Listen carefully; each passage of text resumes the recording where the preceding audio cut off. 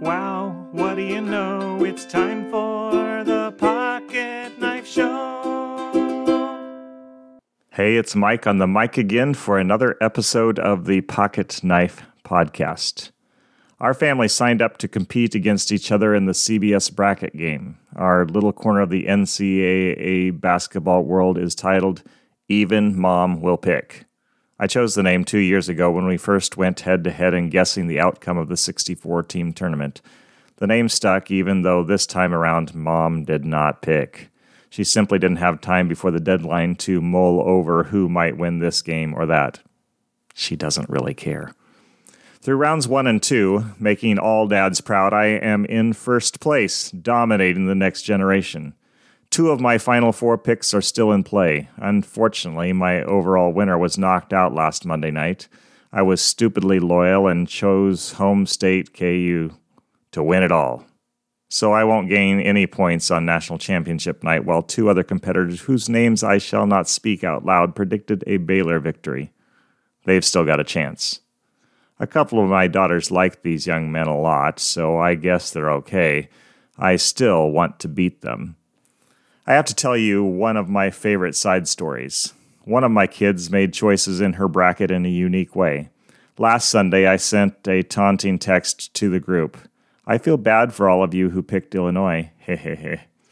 A few minutes later, this kid chimes in. I picked my favorite state unless I didn't know what the abbreviations meant. She went on to say, then I picked randomly. I will win. She was in second place at the time. Later in the day, she had dropped to 5th. I asked what happened to her bracket. Her reply, Utah is a great state, but apparently bad at basketball. Sorry to rub your noses in your team's loss again, Utah State. Her words, not mine. Will I still be in first place in the Even Mom Will Pick universe when the tournament's all over? If I am, dad high fives all around. If not, well, we won't even talk about that. In the first third of Matthew 21, we find the story which gives this coming Sunday its name. Palm Sunday, as you'll see when we read a few verses, gets its fancy church calendar moniker from the stuff some people were waving in the air and throwing on the street as Jesus entered Jerusalem in king mode, riding on a donkey. Here's the first part of the story, from Matthew 21, 1-11. As they approached Jerusalem and came to Bethphage on the Mount of Olives, Jesus sent 2 disciples, saying to them, Go to the village ahead of you, and at once you will find a donkey tied there, with her colt by her. Untie them and bring them to me. If anyone says anything to you, say that the Lord needs them, and he will send them right away. This took place to fulfill what was spoken through the prophet. Say to daughter Zion, See, your king comes to you, gentle and riding on a donkey, on a colt, the foal of a donkey.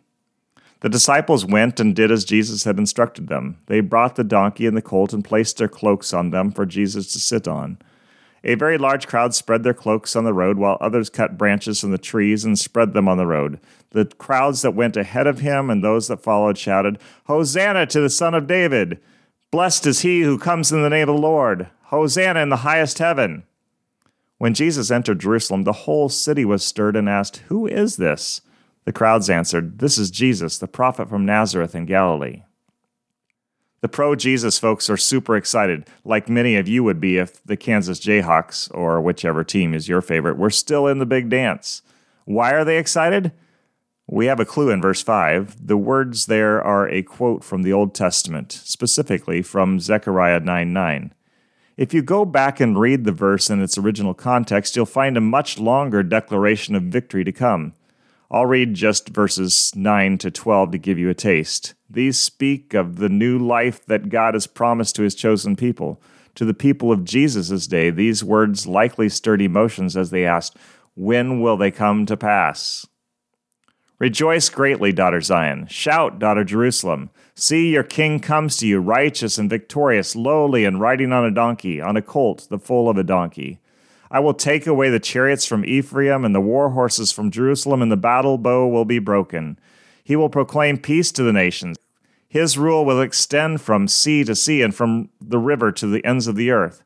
As for you, because of the blood of my covenant with you, I will free your prisoners from the waterless pit. Return to your fortress, you prisoners of hope. Even now I announce that I will restore twice as much to you. I realize some of the metaphors used by the prophet are lost in us. We live in a very different kind of day. But we can still see how people in Israel could get excited if they thought God was about to fulfill these predictions. The promises of the overthrow of their enemies, of a return to their glory days when God fought for them, would pump up the crowd. If you imagine fans sitting on the edge of their couches as the final seconds of a basketball game tick away, watching their team come up the court with a 1-point deficit, the reactions of the people in Jerusalem seeing Jesus hop on a donkey for a ride down the hill into their ancient capital city are like the jumping up and down that happens when a living room full of people who care about the outcome of a game watch their team star hit a half-court buzzer beater. The people of Jesus' day didn't shout woohoo, but Hosanna meant basically the same thing. Picture a basketball team and its fans lifting the hitter of the winning shot to their shoulders and shouting his name. That's pretty close to the feeling in the air as the folks watching the events here unfold wave branches in the air and shout, "He saves! He saves! He saves!" This was a day of victory they'd anticipated for almost 600 years since it was first announced. They'd endured centuries of oppression at the hands of nations who rejected their God, who honored idols, who mistreated them greatly, violently putting down rebellion.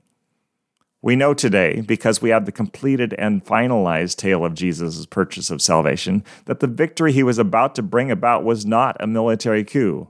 The Roman pigs were not about to be sent packing. In fact, just a few years later, the Romans were going to sack the city in which shouts of Hosanna are now ringing. The temple would be destroyed. Things would become worse politically, not better. But Jesus did win. What his death on the cross a few days into the future brought about was by far better in the long run than the reestablishment of an earthly kingdom could ever be. He paid the price for the sins of the world so that any who believe could be freed from their sin guilt before God and be given eternal life. Woohoo! He saves! Just a quick heads up. I've put together a bonus Easter sunrise episode, so be sure to check in at around 7 o'clock a.m. for this special edition on Easter Sunday morning. Until next Friday, keep waving those palms high in the air and shout, "He saves." Oh no, it's sad I know we've come to the end of the show. See you next time.